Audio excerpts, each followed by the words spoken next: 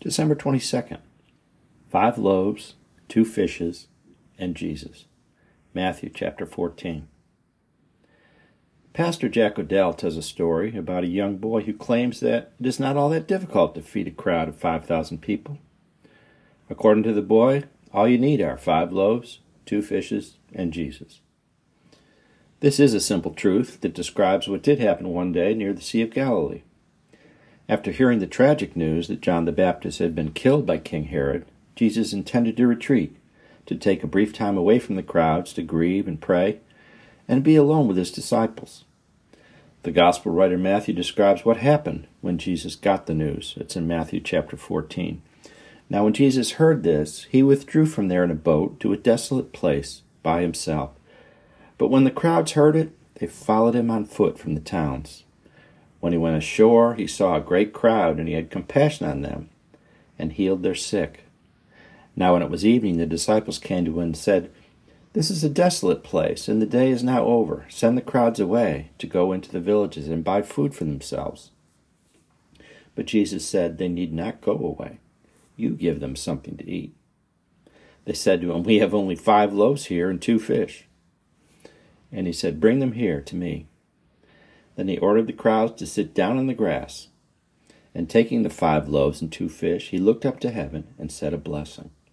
Then he broke the loaves and gave them to the disciples, and the disciples gave them to the crowds.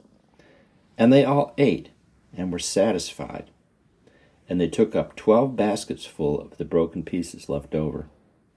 And those who ate were about 5,000 men, besides women and children. Matthew chapter 14, verses 13 to 21, English Standard Version. It is interesting that the 12 apostles each picked up a basket full of food to take with them. I wonder how much more of this abundant feast was available for the crowd to also take home for leftovers. The prophet Elijah also experienced a miracle of divine multiplication when a single flour jar never emptied, allowing him, a widow, and her son to continue eating bread made from it for several years. The single jar supplied enough bread each day to keep them alive through a terrible, long-lived drought. In more recent times, God continues to provide miraculous provision in answer to faithful prayer. One such example is George Mueller, who, though poor himself, raised thousands of children over the years in an 1800s orphanage.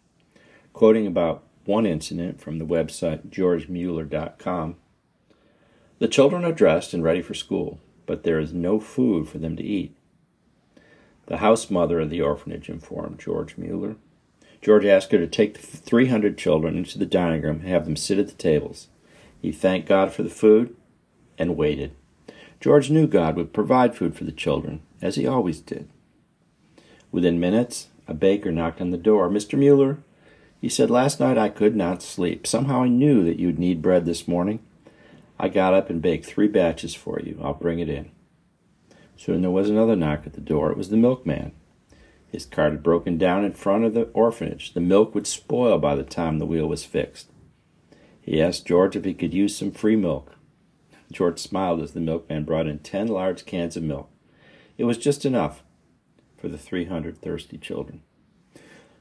The Lord loves people, flaws and all, but he especially loves children. He wants to love and bless each one of us and to receive our recognition of his goodness in return. When Jesus fed the crowd of 5,000, everybody ate. No one was left out. And there was plenty left over for everyone to take what they needed with them. Jesus does not do anything halfway. We can trust him one day at a time to make a way to provide for all of our needs and many of the desires of our hearts. Reflection. God provides sustenance for each one of us as we ask him to give us this day our daily bread. He does this in any number of ways, from the miraculous to the so-called routine.